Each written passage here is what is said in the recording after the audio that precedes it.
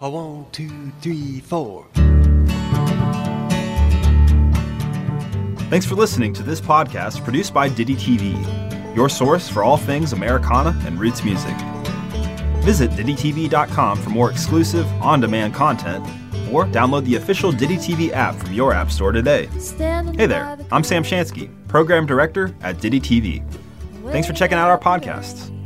I'm here for just a couple seconds to introduce our guest this hour, the always spirited and always creative Patty Smyth, who first made waves in the 1980s with the rock band Scandal, and who has since gone on to enjoy a successful career as a solo artist. One interesting note to make is that Patty was a huge star on MTV in its heyday, and Diddy TV draws a lot of inspiration from those early MTV days, so it's kind of a full circle affair, which we love to see. With that in mind, I'll hand it over to Amy Wright, who caught up with Patty over video call to discuss her 2020 LP release, It's About Time. Enjoy it, and thanks for listening. Hey, Patty, welcome to Diddy TV. So glad to have you. Hey, thanks for having me. Nice to see you. So how are things going with your family? Everyone okay? Everyone good this year and hanging in there? My family's doing as well as possible. I mean, I'm lucky that we haven't had any COVID in our immediate family. But it's such a strange time, but everybody's okay, thank goodness. Now, are your kids old enough to work and support themselves, or, are they out there doing their thing? Are any kids old enough to be out there supporting themselves? Never. In this gym? Yes, my kids are older. I've got my youngest is 21. She's a senior in college now. So yeah, they're all grown-ups. She's my baby, but she's pretty much a grown-up. Yeah, well, as you well know, they never grow up. We never grow up. There's always someone ahead of you. And, let's go back a little bit, because I want to get to the album. It's About Time, and it's I listened to it 5 times yesterday, and I love the new album. And but I wanted to talk to you a little bit about how you got here, because I just think it's pretty fascinating.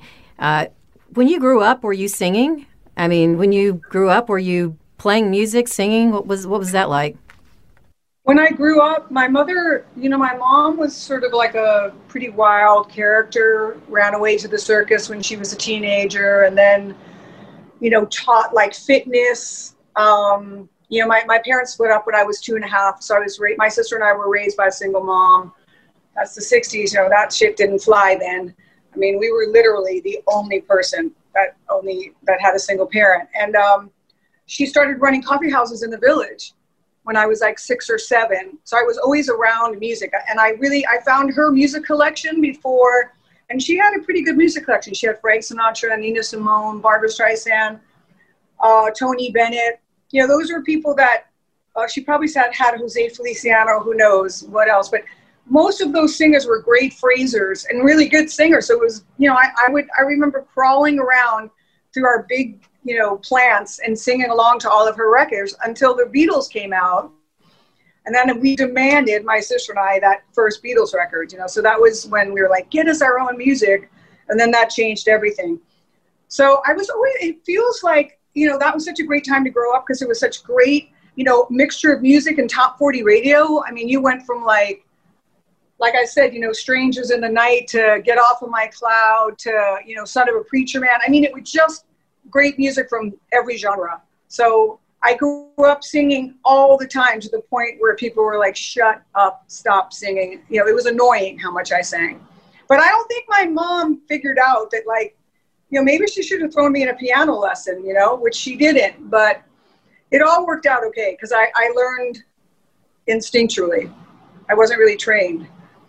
So when were you in your first band? Because you were pretty young when you were in Scandal, and we'll get to that. But were you in a band in high school, or right out of high school? I have a very crazy upbringing and background. I was already living on my own when I was 16. I had my own apartment and a job. So I was going to school, to this place called City as a School. It was for troubled teens, because I couldn't do the 9 to 3. So I took science classes in the Bronx Zoo.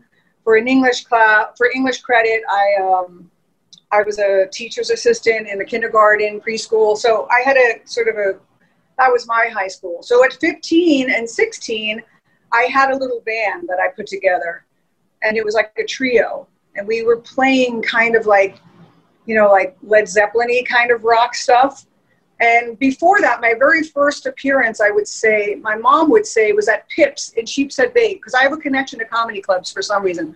But George Schultz was this guy who ran Pips. And so he let me open for, oh my God, the comedian who Jim Carrey did. My cat's going to walk in on this, I'm sorry. Who did Jim Carrey do, that comedian? I'm forgetting.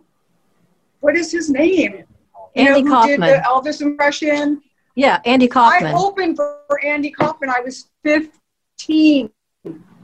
Okay. And that's crazy. Yeah, and he's doing Mighty Mouse. I'm like, what is happening here? So, yeah, so that was like my first show. And then like a year later, I opened for my friends who had. Go ahead. Well, I was going to say, you were in New York City area, so that's where everything was happening, right, at that time. I mean, that was the scene. That's where you wanted to be. I mean, I think New York City is where you always want to be. It doesn't have a great music scene right now.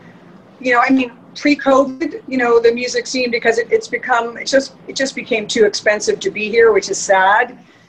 But that was a crazy time in New York, too. Like the 70s weren't exactly our high day, the high days, but it was all art and and punks, and I mean it was just everything. But for me, the Village was sort of almost over, the folk house thing, but I had a lot of influence on that. I saw a lot of blues music there, so I did not have your average upbringing is what I'm trying to say. Well, yeah, it sounded like you were already living the life of an adult at 16 years old, so you were out and about and meeting people, and you were doing, you were in the scene. So were you already, how did you get hooked up with Scandal? What's funny is I was in the comedy scene. I wasn't in the music scene. Like I was in some music scenes, but I was more like, I was working at Catch a Rising Star in the comic strip. It was weird, my convoluted road to Scandal. And then I was waitressing and singing. And the payphone rang on my day off. I was at the place where I worked because I was picking up my friend and we were going to go out clubbing. And the payphone rang and it was Zach Smyth. And he had been trying to reach me and had an attitude because he had left messages with people for me to call. And I was like, meanwhile, I was listed in the phone book, dude. He never looked in the phone book. So I wasn't that hard to find. So we kind of had an argument the first time we spoke, literally. And probably the last time we spoke. So there was always a sort of rub there, but he was very smart. He had a bunch of great demos that he had done with Elton John's band. He had literally hired Paul Schaefer and Elton John's band to cut Lying on You. And I can't even remember the other songs because Goodbye to You wasn't recorded yet. It wasn't finished yet until I met him. So we just started, I put my voice on a few of his demos. We started playing at the Ritz every Tuesday night. And we made a video of Lying on You, and that's the video that everyone always asks me about because John Bon Jovi is 17 and pretending to be our guitar player because he stayed in an apartment on top of the power station. And that's where he was just a cute kid. I'm like, hey, will you just be in our video? And he's like, okay. So that's how John, who I still see a lot, but that's how he got to be in our video. And then once we gave Columbia the video, they signed us. So we were doing demos for them, and then they were like, I don't think we need to do demos anymore. Well, did that video end up on MTV? Was that right around the same time MTV was kicking off? No? No, but that was where Zach Smyth was very smart. And, his wife was an editor at Vogue, so we had this fashion guy do it for us. No, Lying on You is on YouTube now, but no one ever saw it before that. It was something that we sent to the label, and then our first single wound up being Goodbye to You. And for whatever reason, it was too much like Lying on You. Lying on You was kind of the same. I'm just sort of jumping around in the demo of the Lying on You video. So when we did the Lying on You video as the second video of that EP, we did something else down in Florida. I'm wearing that blue dress and stuff. So, but you can see it now on YouTube because people ask me about it a lot. It's like, is that John Bon Jovi in Scandal? That's really serendipitous. I mean that just to have run into him randomly and he's in this video. MTV was so crazy back then. It was really breaking artists. What do you think MTV meant to anyone who was starting out at that time? Well, I mean, for somebody like me and us, as a woman, MTV was, it definitely became apparent that it was a little bit too white. Let's just say that, that started to become apparent after a few years. But in the beginning, because it was like rock or whatever, more than pop, or I don't know how they were selling it. But, when I went on a promo tour to these radio stations, they played one chick a week. That's it. And so if another female artist had a record out, I didn't get added to the radio. That was it. And I heard it at every radio station. This is like 1982. And it was mind-blowing to me because my mom was the boss of all these clubs. I didn't really get the gist of how sexist kind of the world was and really how sexist the music business was. So, if you think about that now, there's so many women on the radio in a lot of genres. It's probably, rock is still pretty male-dominated. With MTV, because we weren't really getting added at the same time. So, Goodbye to You wasn't tracking high. Like, it wasn't getting high on the charts. But when we went into heavy rotation on MTV, Goodbye to You never tracked that high on the charts. But MTV made us, like a really known band. Like, everyone knew that song because we were in heavy rotation. If it wasn't for MTV, I'm not sure we would have had any success. I don't know what would have happened. Maybe not until our next record if our label had stayed with us. I remember that because I was in high school, and any party we went to, everyone just watched MTV. That was what you did. You turned on MTV, and that was your entertainment. And so I knew every single video that was, like you said, that was in heavy rotation back then. Yeah, MTV was I remember when it first came on because it was before I had a record deal, and it must have just been the year before my record deal because they didn't have commercials. It was amazing. It was really fun. I count myself as very lucky to have been a part of that, and I owe my career to them, really. Yeah, it's pretty amazing. The fact that I wasn't afraid of cameras helped. That is helpful because not everybody felt comfortable making videos, and so the people who did do it, it was amazing. They went from obscurity to stardom, and I'm sure that path had to be crazy. What was that like for you to go from, working as a waitress to being a rock star? I never really, had this like monster thing like my husband has where you can't go anywhere in the world, okay, where someone doesn't know him. And it's, I'm immensely proud of that, but it's annoying too, in a way. It was amazing to hear my songs on the radio, and it was amazing to be recognized and stuff, but I always liked to be under the radar when I was off the stage. Of course I wanted the attention when I wanted it. And then I like to sort of, because as a songwriter and stuff, you're always just watching and you want to blend in. So I always had this sort of like tug of war with, wanting to live a life and, and being a singer. I wasn't thinking in terms of like, wow, I'm going to be famous now. It's just like, wow, they like my singing.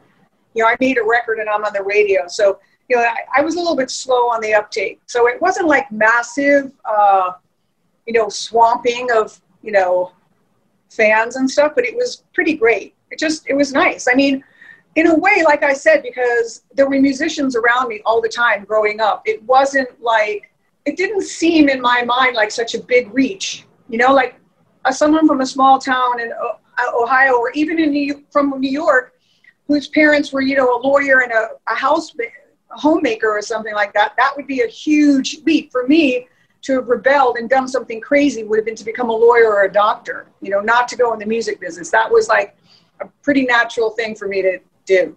It's almost like it was set up. There was like a ramp, and I happen to, love to sing.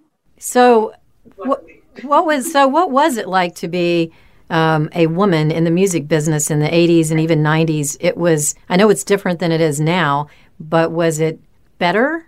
Was it worse? Or was it just tough? What was that like? Yeah, I don't want to say that it was hard, but it was different. It was difficult. There were parts of it that were difficult.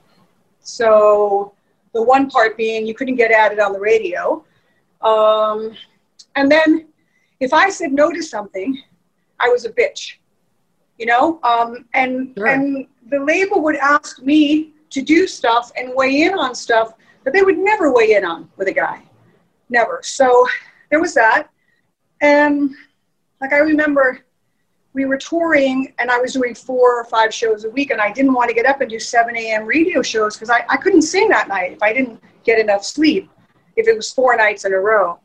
And so I'd be like, look, I can't do it. Have somebody else in the band do it or whatever. So, you know, that they were really pissed at me for that. And, you know, so the few times that I said no, which was not very often, but that was enough for me to be like difficult, you know, because I wanted to be able to sing. Yeah. So, I mean, there's that. And I don't really notice, like, I feel like it's gotten better. I feel like there's so many women who have top selling records, from Taylor Swift to, you know, Katy Perry to the hip hop, you know, Cardi B, whoever. It's like, it's a very different landscape now. I mean, there were 4 other chicks in rock and roll. I mean, and there's no chicks in rock and roll now, really. I mean, that I can think of that are new. There's Pink, who's sort of pop rock. I love Pink, but, you know, there's not a whole lot. No, you were a trailblazer. That's the crazy part. And in very much a man's world, rock was definitely male dominated, like you said. And then, of course, you went on and got married and you had kids.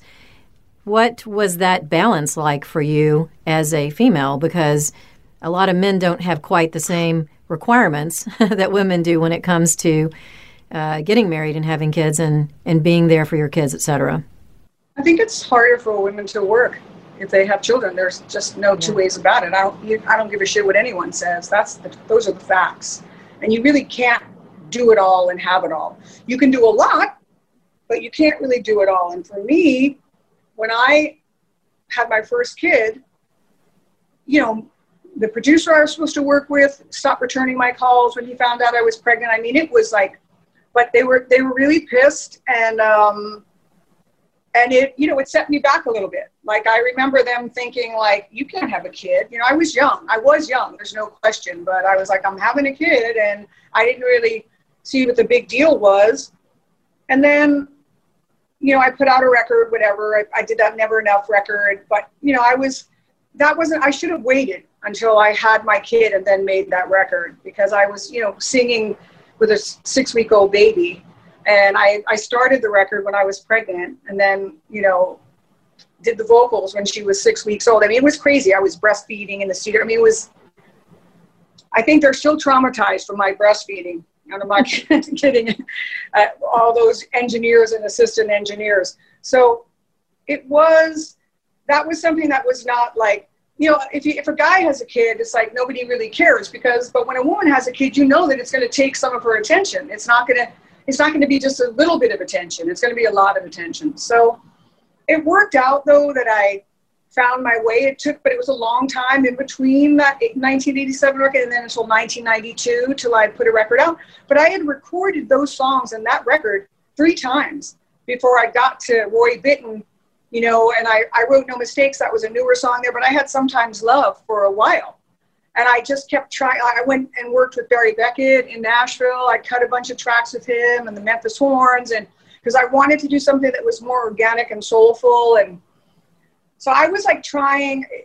Ruby wasn't in my way of making the record. It was more like just trying to figure out like what I wanted to do now, you know. I didn't know that I was going to be a rock singer. I didn't set out to be a rock singer. You know, I always liked, you know, rhythm and blues. And I mean, I loved rock and roll and Led Zeppelin and all that, but all the rock that I liked was based in R&B music. You know, it was all the guys who grew up, you know, the British guys listening to American music. So I accidentally wound up in the rock and roll world. I didn't know that was going to happen because I said yes to Zach and we put this band together. You know, here I was. So I was trying to navigate my way through there.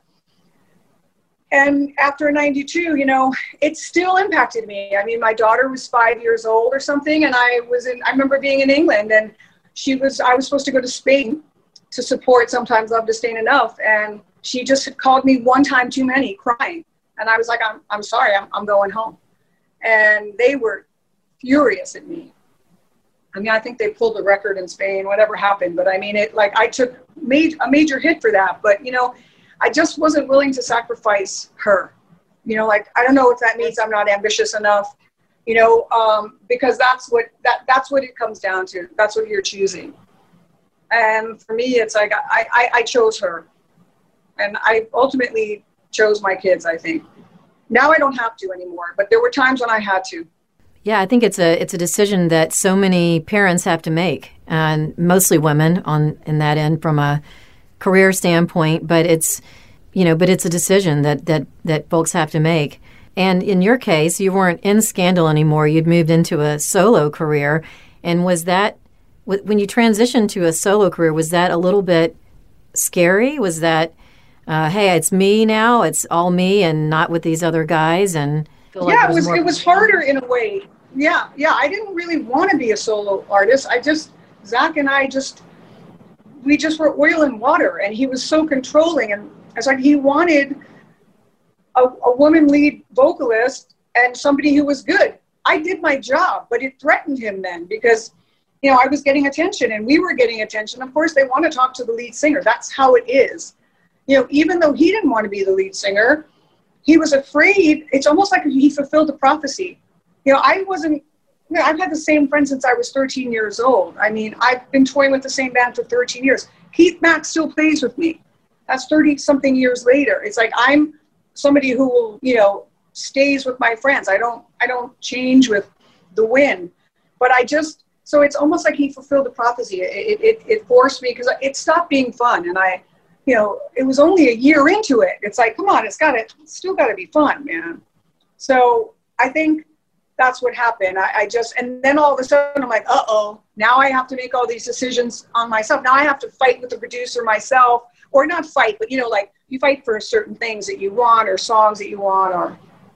So yeah, I didn't think it through. I just felt like I couldn't work with him anymore. You know, certain members of Scandal left, and then that was when I left, because my drummer left before I did. And that just broke my heart. So yeah, it's way harder because there's no one else, you know, the heat is on me. I still feel it. I mean, you feel it all the time. Like, I better make the right decision because there's no one else to blame. I can't blame it on the drummer or my partner. Are you the kind of person who has creative control? Are you collaborative when you're recording or in the studio, or how does that work? I'm like old school, you know. I mean, I know they make records. There's so many ways to make records now. And so when I made I made a little Christmas record, like in my apartment and at Keith's house, like 5 years ago. And that was something that we did, but he did one drum track without me, and it still bothers me because I always sing through basic tracks. When I did this new record, It's About Time, I went down to Nashville and they were like, "You're going to sing through every take we do?" And I said, "Yes, I'm going to sing through every take we do because I want them to be playing to me, not to be playing to like chords and a click track. You know, they need to be playing to me." And I also sort of, it lets me practice the song, you know, and figure out what I want to do with it. And then I can figure out if like I like the drum groove or if it should be faster or slower. So yeah, they were surprised by that because I just think, you know, now tracks are just brought to artists and they just sing it, which is fine. It's just not the way that I do it, but it's fine to do it that way. So yeah, I mean, with Dan Huff is such a great producer that, you know, I let him, if there was any issue or whatever, you know, we just talked about it. It wasn't, you know, I had already flushed those songs out pretty well, demo-wise, and some of those songs I had for a long time. So we had to work out a few things, but it was pretty easy with him. And you had taken a sort of a hiatus. You weren't completely not making music. You had written a song and won a Grammy nomination for a track you produced for a movie, and like you said, you'd done a couple of other things in between, but there had been kind of a bigger break between your last album. What were you doing? Raising kids, or? I don't know what the hell I was doing. You know what? I put out a greatest hits record in 99. I was going to come back to work in 99 then, right? And there was a song that went on the Armageddon soundtrack that was on that greatest hits and remastered, and I was ready to come back. I guess I met John in 93. So that was like 5 or 6 years later, because I was writing songs all through it. And then I got pregnant with our last child, which was a bit of a surprise. And they were like, oh my God, come on. So that, and then I didn't know I was going to be on 4 months bed rest. It was a whole mishigas. I mean, that was like a definite crazy thing. So that set me back a little bit. And, then to tell you the truth, I just was drowning in kids. My husband had 3 kids from his first marriage. They were always with us because his ex-wife was having issues. And so I went from 1 kid to 5 kids in a year. And then I had, 2.5 years later, I had my sixth kid. So I had 6 kids in this house where I'm standing now. And, I was just drowning. I just was like trying to keep my head above water and, sometimes sinking like a stone and, sometimes keeping my head up. But that was a crazy, great time. I mean, I was madly in love, but, we started with 4 kids. I mean, that's not usual. So it was pretty crazy. And yes, I traveled with him a lot. I mean, I traveled when the kids were young, but then I had to be home while he traveled all over the world. Like someone kind of had to stay home. That's what I mean. And, mom stayed, sometimes dad stay home, but I wound up staying home. And then years go by and you don't realize how much time is going by, which is crazy. Well, with 6 kids, they're always either in school or activities or, there's always something going on. And if you have 1 of them, it's a lot. So if you have 6, then you're basically trucking them from pillar to post and to play dates and whatever else. Yeah. I mean, New York City, I mean, to raise 6 kids in New York is crazy. And we're just crazy. I mean, I had a big life, a big, messy, crazy life. And I would do that anyway. I would step back into my life for a little while. That's where you get your, I feel like that's where you get your songs from, living your life. And that's where you get your inspiration from. But when they kept saying it's been 28 years, I'm like, Jesus, has it been 28 years? Like, and it feels like time is just going by so quickly now as we get older, which I didn't even know I was going to get older. I don't know what I thought, but I just thought I was going to be 35 for the rest of my life. So all of a sudden it's accelerating and I'm like, I just can't believe that much time has gone by. And I had said, I've been touring for the last 13 years in the summer, doing anywhere from like 10 dates to 30 dates a summer.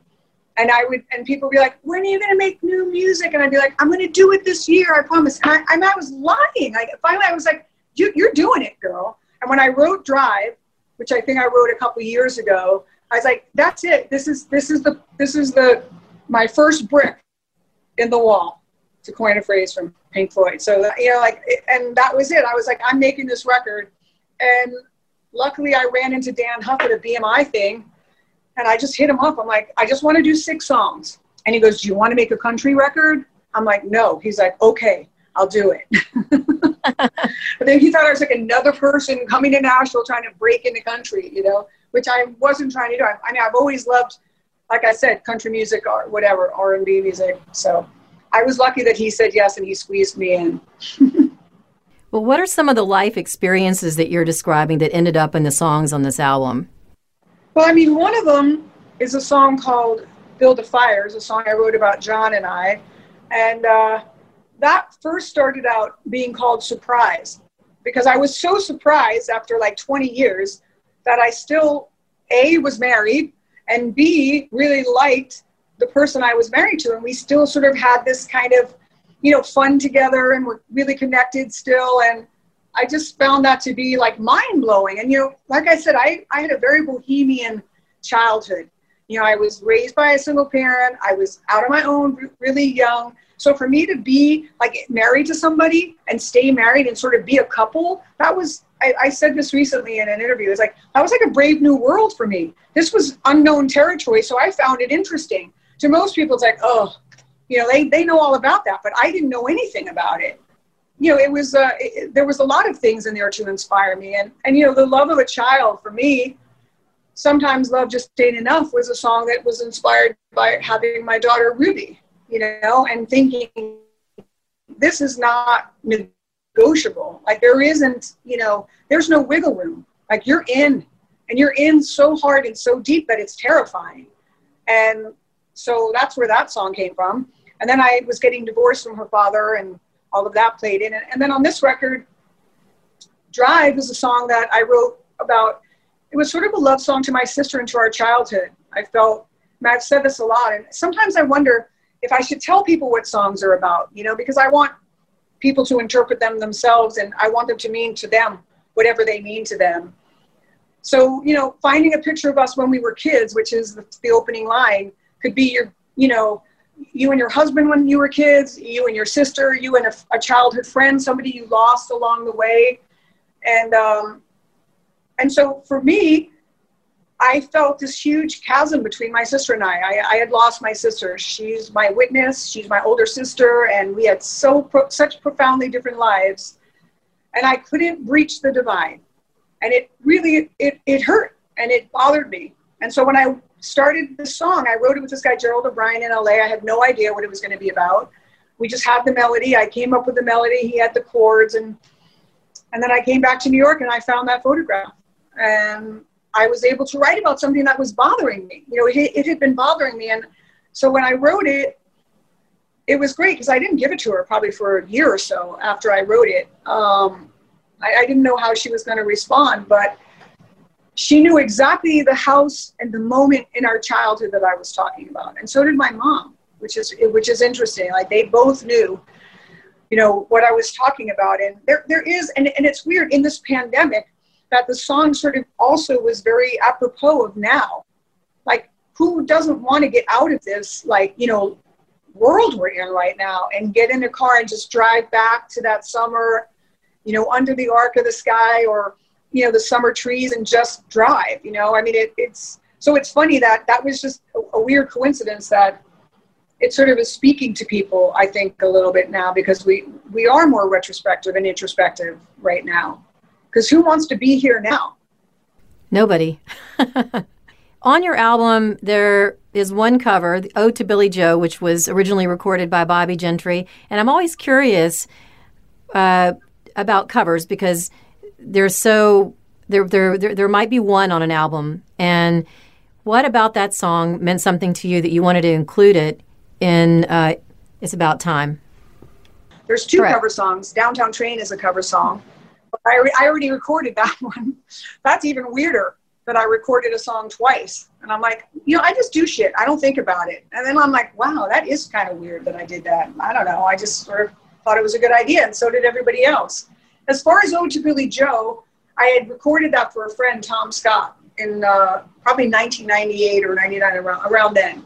And it was a great version. He had a great band. His wife, Lynn Scott, was a good friend of mine. She's since passed away, and she produced it, and it was on his record. So I had a great version of it, but it was on someone else's record. So I started playing it live probably 7 years ago, and people love it. And after I was done with the 6 songs, I went to Ilya Tuzinski, who's one of the producers. I said, I want to add these 2 songs. What do you think? And he's like, yeah, okay, great. So I just went back down to Nashville, and he and I just built the last 2 tracks, which were Ode to Billie Joe and Downtown Train.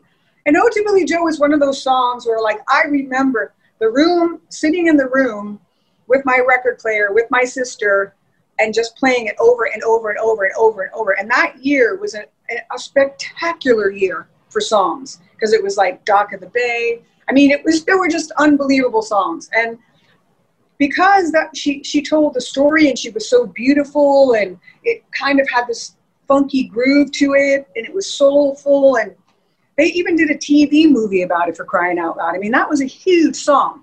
So that was really one of those songs that kind of just went in there, If there's one of those songs that are in there as your building blocks, there's a bunch of Beatles songs in there, there's a couple of Led Zeppelin songs in there, maybe a Dionne Warwick song, but that song, Ode to Billie Joe, is there for sure. So that's why I just thought I would do it on my own record. I've been doing it and I love the song. I love to sing it. So it was a whimsical last minute addition. Well, I don't know about you, but when I was a kid, my mom gave me this record player and I had a microphone. And so I would sing to whatever record, but I was always trying to find women female vocalists that I could sing to. So, Joan Baez when I was really young, and it went on from there. But just wanted to say to you that you were always one of those artists that inspired me as a kid and beyond to sing and play music. I play music myself and for fun, and it's really great to have other female rock role models out there for musicians that are coming up, and you were one of the first. And I have to say, it's about time. It is about time that you came out with another album, because this is a great album, and I hope everyone downloads it and plays it and adds it to their car playlist or whatever else, because it's just really fun, great songs. And I'm so glad that you were able to take the time to spend with us today to talk about it. It's a pleasure meeting you. We would love to have you down to Memphis one day for a concert series taping if you're ever coming this direction. But just really wanted to thank you for the time you spent with us today. Absolutely. Yeah, I love it. Thank you, Patty. We hope you enjoyed this conversation with Patty Smyth. Be sure to listen to other Diddy TV podcasts for more from the leaders and legends in the Americana and roots music scene. And don't forget to visit DiddyTV.com for more exclusive on-demand content, and to download the official Diddy TV app from your app store today.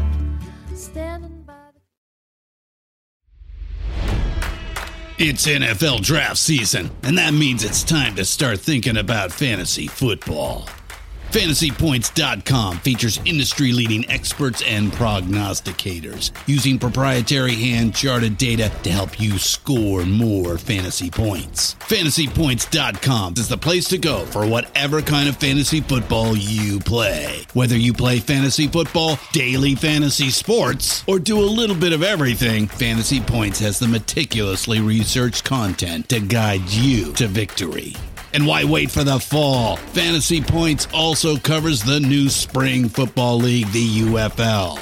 Join the guru, John Hansen, Scott Barrett, Joe Dolan, and other massive names in the fantasy football universe with an exclusive offer. Use code Pantheon for 15% off any Fantasy Points package, including the all-in package, with access to every article, tool, and data nugget that Fantasy Points has to offer. That's FantasyPoints.com and code Pantheon for 15% off at Fantasy Points. FantasyPoints.com, code Pantheon. Score more fantasy points.